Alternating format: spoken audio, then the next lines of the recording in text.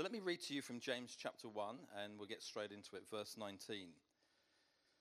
Know this, my beloved brothers, and let every person be quick to hear, slow to speak, slow to anger. For the anger of man does not produce the righteousness of God. Therefore put away all filthiness and rampant wickedness, and receive with meekness the implanted word, which is able to save your souls. But be doers of the word, and not hearers only, deceiving yourselves. For if anyone is a hearer of the word and not a doer, he is like a man who looks intently at his natural face in the mirror. For he looks at himself and goes away and at once forgets what he looks like. The only slight problem with that is these days when you go to the shops and you see lots of windows, lots of you kind of look at yourselves as you're walking past the windows. But apart from that, we go on to the next verse. There weren't windows in those days. But the one who looks into the perfect law, the law of liberty, and perseveres, being no hearer who forgets, but a doer who acts, he will be blessed in his doing. If anyone thinks he is religious and does not bridle his tongue, but deceives his heart, this person's religion is worthless. Religion that is pure and undefiled before God, the Father, is this: to visit orphans and widows in their affliction, and to keep oneself unstained from the world. I know it's difficult when you've been just so sensing God speak and minister to us as he has done and touching our hearts, to then kind of transport ourselves into James. But I want to do it seamlessly by saying this, that God is speaking to us far more than we realize. He speaks to us through the word of God, and hopefully sometimes through the preaching of the word of God. He speaks to us through one another in conversations. He speaks to us when we're reading the Bible for ourselves devotionally, just wanting to hear from God. But he also speaks to us in times of worship. Worship is actually for God. It's not, we don't come here to see what we can get out of it. It's what we give. But so often while we're worshiping God, he just comes and speaks to us. He speaks through prophecy. He speaks through the singing of songs, psalms and hymns and spiritual songs. He speaks to us. We need to be a church that realizes God is able to speak to us, and we need to listen and to hear what he's saying. Don't rush on. If God is speaking to you this morning, hold it in your heart and apply what he's saying into your life. And I've entitled this word very simply, hearing and doing. And in James chapter 1, we get to verse 22, you'd have read it with me, where actually this is highlighted. Be doers and not hearers only, it says in verse 22, thus deceiving yourselves. And even here we see this principle of hearing and doing in this regard, that sometimes we think that because we've heard something, we've done it. I've spoken to people who have got issues in their lives, and I said to them, but didn't you hear what was said last Sunday when the guy was preaching? They said, I've already heard that sermon many times. I don't think you've heard anything unless you're doing what you've heard. And that's what James is saying. We kind of deceive ourselves if we think that when we just hear something, that's the end of the story. The whole basis of this message this morning is it's good to learn how to hear, but you've never really heard anything unless you are doing what you've heard. And when you're doing what you've heard, you can put your hand up and say, I think I've really heard from God. You're kind of in denial. And verse 23 says it's like looking in a mirror. You're self-absorbed when you just hear something, but you don't do it. It's like a grooming process. Some of us groom more these days than we used to. Some of you guys have got beards and you spend more hours trimming them than you once did before. But then you walk away and you forget. What does that mean? Well, it's superficial. It's temporary. It's fleeting. Looking into a mirror doesn't actually change you. And you forget. You forget what you've heard. You forget what you look like. You forget what you've heard because you move on. And in contrast to that, verse 25 says, but the one who looks, and it really means the root word there is to not only look, but to look with intent because you're going to do something about it. When you look into the Word of God, this funny phrase is the perfect law, the law of liberty. Many commentators say that what James was doing was saying, yeah, it's the Old Testament, but it's also the words of Jesus, the red letters in your Bible, the Sermon on the Mount. When you dig into these things and you give yourself to these things, you look at them, but then you apply them, then you're blessed, it says in that verse. Do you know why? Because then you change. So the whole point of the Word of God, hearing it, is to change us. But the only way it changes us is not only just to hear it fleetingly looking in a mirror, but rather to give yourself to it so you're determined to do it. That is what will bring the change. It's a sobering word this morning. I have no idea how many sermons I've heard in my life and how many of them have actually not really penetrated my life because I've looked at them, sometimes think, oh, I've heard that before. Or I've looked at them thinking, well, I'm kind of half hearing it. How many of those words have really changed me are the words that I've gone and done something about what I have heard. Look at verse 25. I think this is so powerful as a principle where it says this, but no hearer who forgets, being no hearer who forgets, but a doer who acts. Are we hearers who quickly forget? Sometimes I've spoken to people and I've said to them at 1 o'clock in the afternoon, what did he speak on this morning? And there's a dumb look. Just can't remember. And by the time you've had a good meal, it's really gone by then. It's just so strange how quickly we are to forget what we hear. Here's the key. Be a doer of the word. Be someone who sits there thinking, yes, Lord, that's for me. I know I need to change in this area. I'm going to do something about it. Because it says here, but be a doer who acts.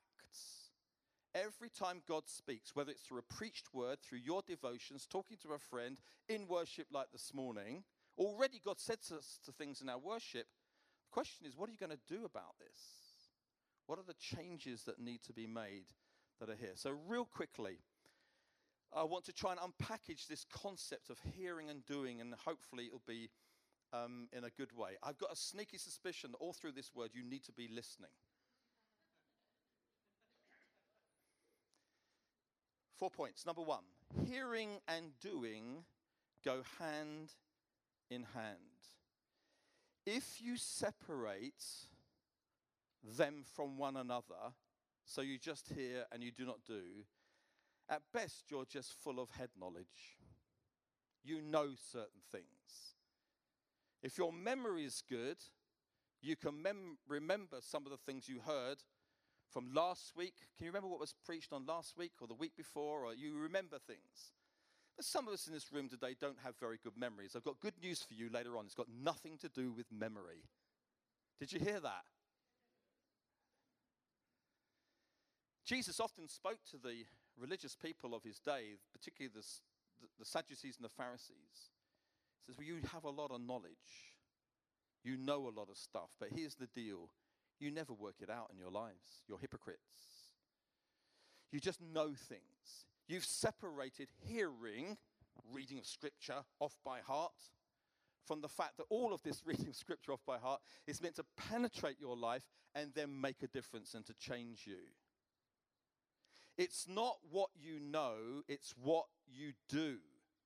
And when we combine hearing and doing hand in hand, then that makes the change. This is a massive challenge for us Christians because people are not looking at what you know. They're looking at what you do.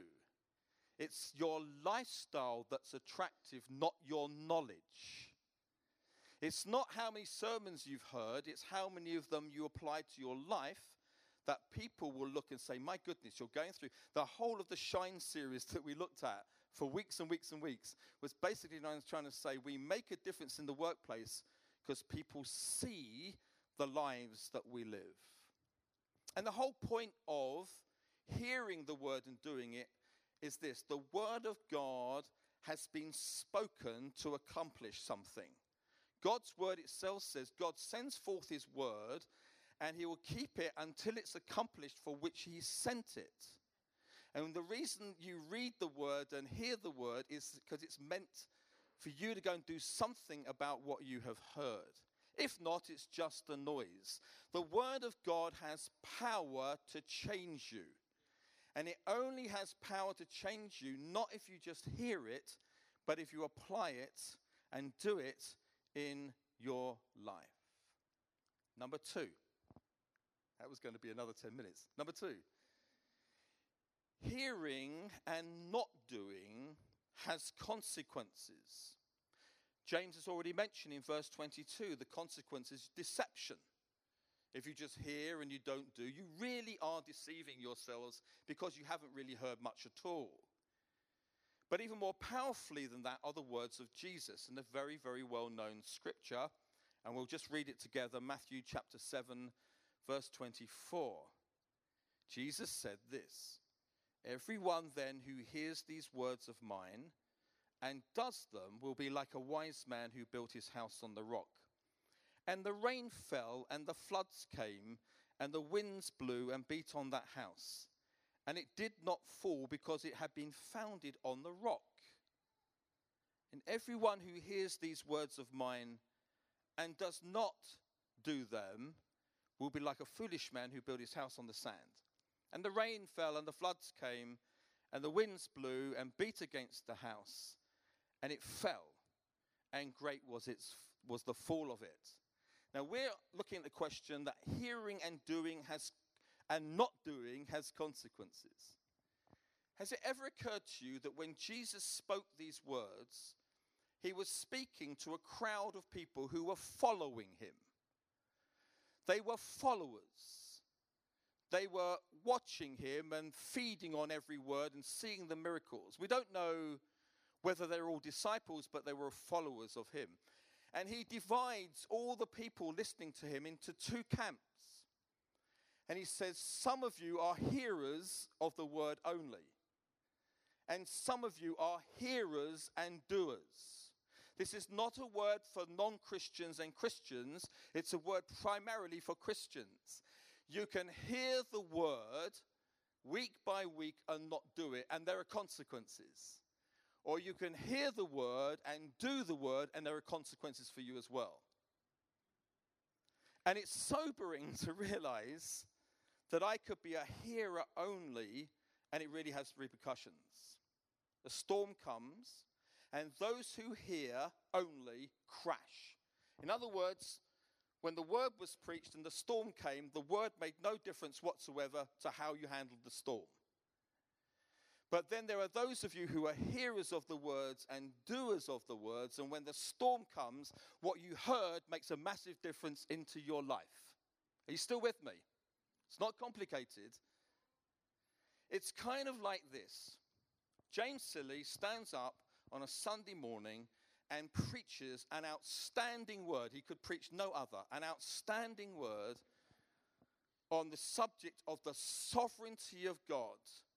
That God is in control of all situations and circumstances, whatever life throws at you. And not only that, but he's a faithful God. And he has made promises, and he's faithful those promises, and he'll be with you whatever happens. Sunday. Wednesday, some pretty awful event happens in your life that you did not see coming. It's just suddenly hit you like a storm. And it applies like this. One person caves in at that moment because there doesn't seem to be any application of anything that was said in the Sunday morning service at all. But the person, when the storm comes and they say, hang on a minute, just before I cave in, because that's what I feel emotionally and physically and in every way I'm going to do, I heard something on Sunday. It was about God being sovereign. It's about God being faithful. It's about God working all things to his pleasure. And Father, I don't understand what I'm going in, but I now take what I heard and I apply it to this situation. I believe you're sovereign. You're in control. All things work together for good. I'm putting my faith in you. You won't depart from me. You will always be with me. And rather than crashing in the storm, you stand firm upon the rock. So this thing of hearing and not doing has consequences in all our lives. Number 3. Hearing and the desire to do what you've heard is a proof of conversion. Whoa. What on earth are you talking about? I think the whole message of James, I don't want to steal the thunder of those who will be coming in later chapters, but the whole message of James is summed up in this phrase: faith without works is dead. In other words, you know someone's become a Christian by the things that they do. If they've become a Christian and there's nothing as a result, there's no outworking, nothing is being done in their lives, it seriously raises a question as to whether they were truly saved. Jesus said, by their fruits you would know them. By the outworking, you can see someone's become a Christian. There's no doubt about it, because of things that are happening in their lives. Faith without works is actually dead. It's of no purpose. It's genuine when from the new life of Jesus within you, things start to flow from that. Deeds. It's not your knowledge or even your gifts that people take note of. It's the life of Jesus that's there. The proof of justification by faith, which is incidentally the part that you can't do anything about. You are justified by faith because you realize that the whole work of the cross and everything Jesus did wasn't something that you did. It was something that he did on your behalf, and you believe it. You can't work your way or be good enough to receive it. You can't do good deeds to get saved. But then we realize that being justified by faith, there will then be tangible fruit that could be seen. It's an interesting passage in the Acts of the Apostles in Acts chapter 11 when Barnabas is asked if he would go down to Antioch where the gospel's being preached to Gentiles and the church in Jerusalem isn't sure whether or not this is the real deal. So they sent Barnabas. He was a good guy. They said, Barnabas, would you go down to Antioch and check out whether these people are truly saved? And this wonderful verse, as Barnabas was going amongst them to try and discover whether they're the real deal, he said, and he saw the evidence of the grace of God amongst them. What does that mean? He saw tangible fruit. He saw people that were not just hearing the word, but doing the word. He saw people that were hearing from God and were passionately desiring to do the word of God. And for Barnabas, it was a proof of their conversion. They were clearly saved. How do you know that someone's saved? How do you know that you're saved? Well, the Bible is very clear because there are things that are happening in your life. This is an interesting verse, 1 John chapter 3, verse 14.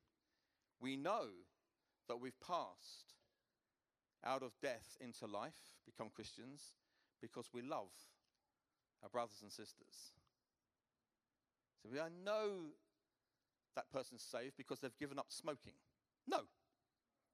We know that they're saved because they're now people that are ultra generous. No. We know they're saved because they love, a tangible fruit. And love cannot just be a concept. It has to be something with a lot of doing in it.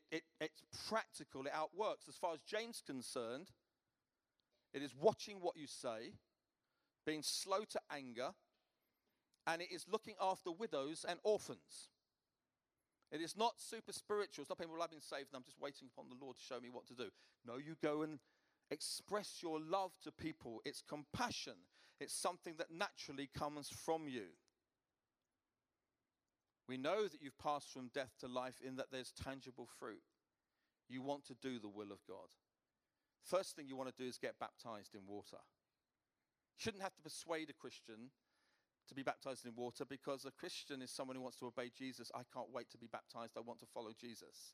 It's a natural outworking of hearing the gospel the first thing you can do is get baptized. Then you hear about the baptism in the Spirit. Well, what can I do about that? You hunger, you thirst, you have faith to believe that you can have more of God in your life. In the Christian, there's always a longing to be filled with the Holy Spirit. We're touching on that in our worship today. You know that someone's a Christian because there's a bias in them now to be like Jesus, to hate sin, to become more and more holy, to share your faith. All of this flows naturally from conversion. But in the context of what we're looking at today, I want to say the same thing. Hearing and a desire to do what God says. Yes, it's a fruit or it's a proof of conversion. There is a desire in you that really wants to do what you hear. And this is good news. There's something in you that bubbles up and says, I really want this. Difficult, but I really want to put this into action. I want to do what I am hearing. That's God's word for us. And I've worded it very carefully, this point 3. It's hearing with a desire to do.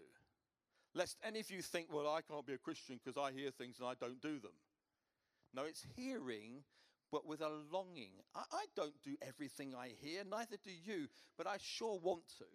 There's a God-given thing inside of me that's longing for that to happen. Point number 4.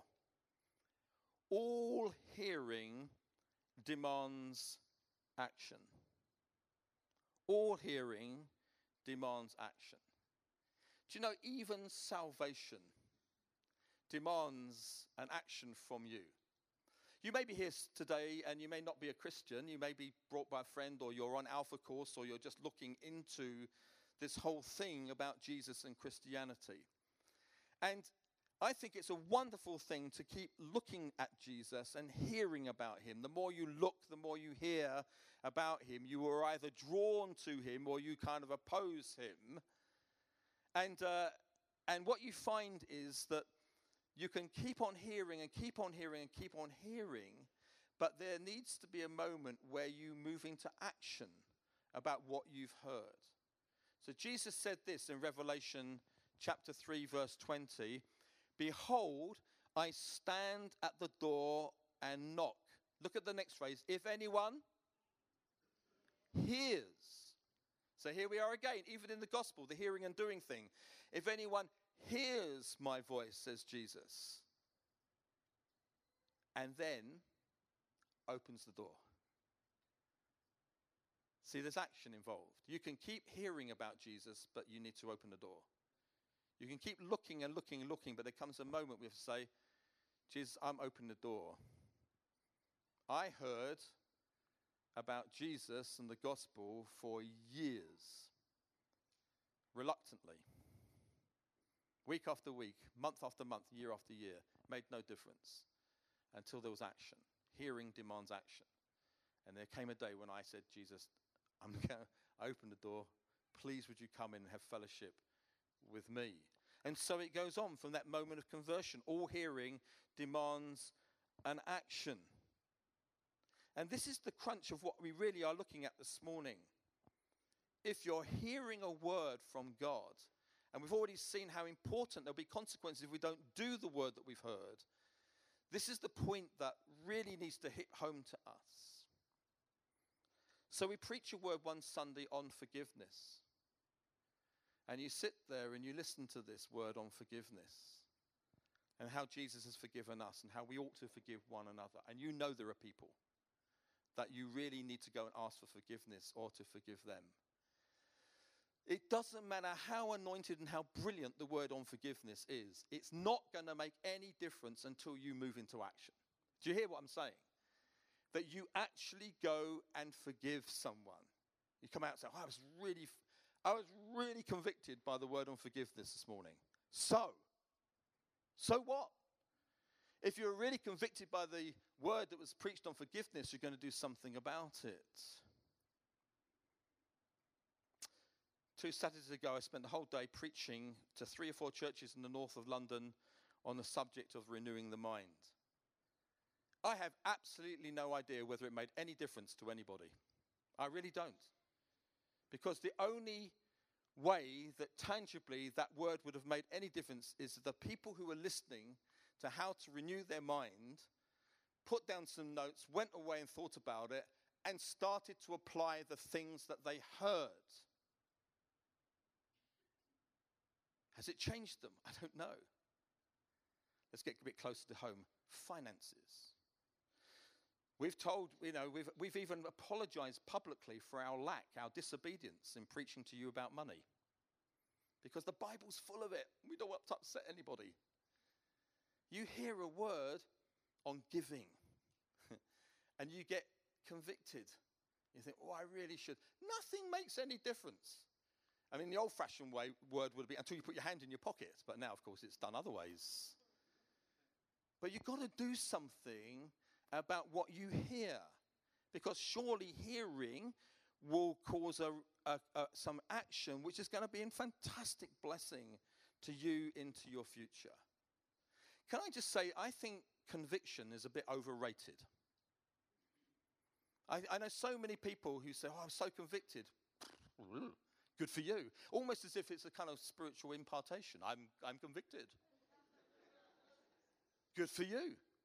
I've got some, I know some people say, oh, I've been convicted for years. This is getting really bad. I'm not sure conviction is all that it's cracked up to be.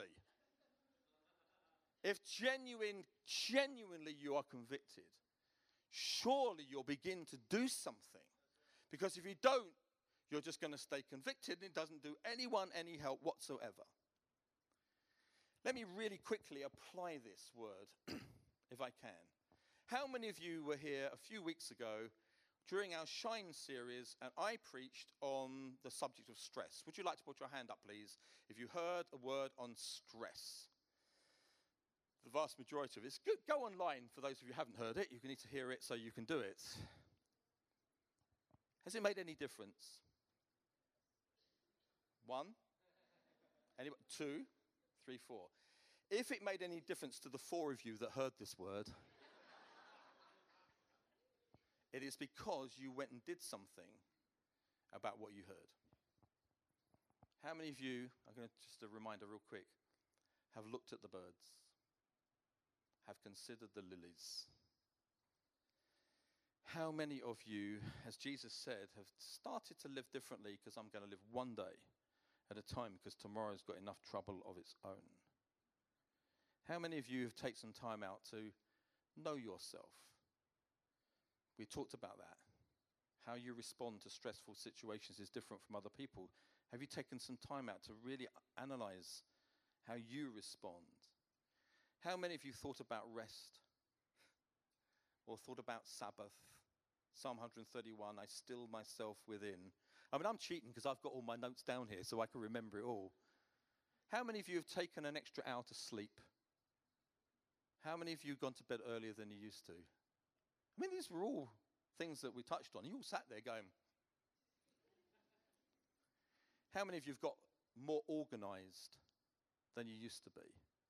Because procrastination is really a bad thing when it comes to dealing with stress. How many of you have spent more time thinking about your devotional life?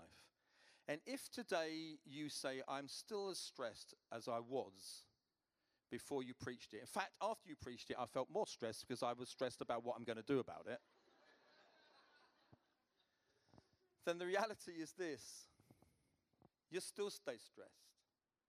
You read every verse in the Bible about dealing with anxiety. It only makes a difference when you say, Lord, would you please get this in me? I want to give myself to this so that I can live without stress. So the question is, even on a few weeks ago, did you hear the word and have you done anything about it? And even today, as I presume you are hearing this word, what are you going to do about it? Has immediate application, doesn't it? So we finished with 3 challenges. Challenge number 1, teaching. I think us teachers have real concerns, the people who teach God's word. And as I've said, this is not just about preaching, it's about you reading the word, friends speaking to you. You've got it, okay? God speaks to you in many different ways, same principle. But when those of us who teach the word teach, it is a real issue, you just need to know this, that we live with, I live with it a lot. Is anyone going to do anything about what we said? Will they remember anything? Or will they have forgotten it all by this afternoon? It frightens me to think of the endless sermons, good ones, bad ones, long ones, tedious ones, anointed ones, that have borne little fruit, not because of the preacher, but because of our lack of application. Do we hear too much? Just throwing it out. Do we move on too quickly from what we've heard? Should we take more time to absorb what we've heard? I think repetition is a good thing. Say it again, say it again. I was in a conference in Romania last weekend, and it turned out the team I took, two guys had got identical words, and they didn't know what to do. I said, you preach the first one, and you preach it all over again. Don't worry about it, because the people will need to hear it again. God's wanting to speak to them. I think it's frightening for me as I think of the words, all the words I've already heard in 2017, and the fact that I can't remember half of them. And I've not applied them into my life. The second challenge is this: the challenge of listening, hearing. We live in a generation that's flooded with social media. I was told a few years ago, the thing is these days, the problem is we're a visual generation. We can't listen to long speeches because we're visual. And now I've discovered recently, even when it's visual, you're looking at something, you're also on Facebook, you're on Twitter, you're having a conversation with somebody, you're making a decision, which is okay when it's Eurovision Song Contest, because no one's listening anyway or watching properly. But the reality is, even then, you're multi everything. You're only half listening to anything. And I think this is actually a major challenge. Here's the good news. I mentioned it earlier about bad memories. I think the whole deal of listening is about the heart. It's not about your memory programs in your brain. What do I mean by that? I mean this. Good listeners are people who say, Lord, I know I've heard this before, but I'm here again. I want to hear it. Lord, I'm being spoken to right now. Forget about all the people around me.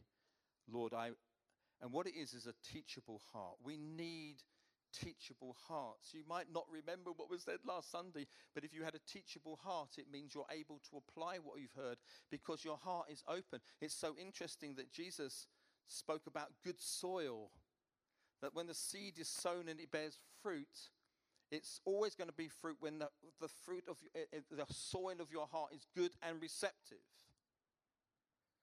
Do you have good soil? Are you saying, teach me again, Lord? I need to hear this over and over again into my life. And I would say, very practical at this point, if listening and concentrating is hard work, then do something about it. Do whatever you need to do to tune in to this. Engage with the Word of God. Some of you today are making notes. Do you know what? It's good to do that. But even that is not doing the Word. It's just words in your notebook. But the reality is, it's good to do that. I know one church where they actually taught, this is quite some years ago, that if you felt you weren't hearing the Word, you had permission. Everybody needs to stand where you were so that you could listen a little bit more carefully. And I said, but what happens if everybody's standing? Must mean that the sermon was really, really boring. One by one, they stood to hear the words. Acts chapter 2, it says this. They devoted themselves to teaching.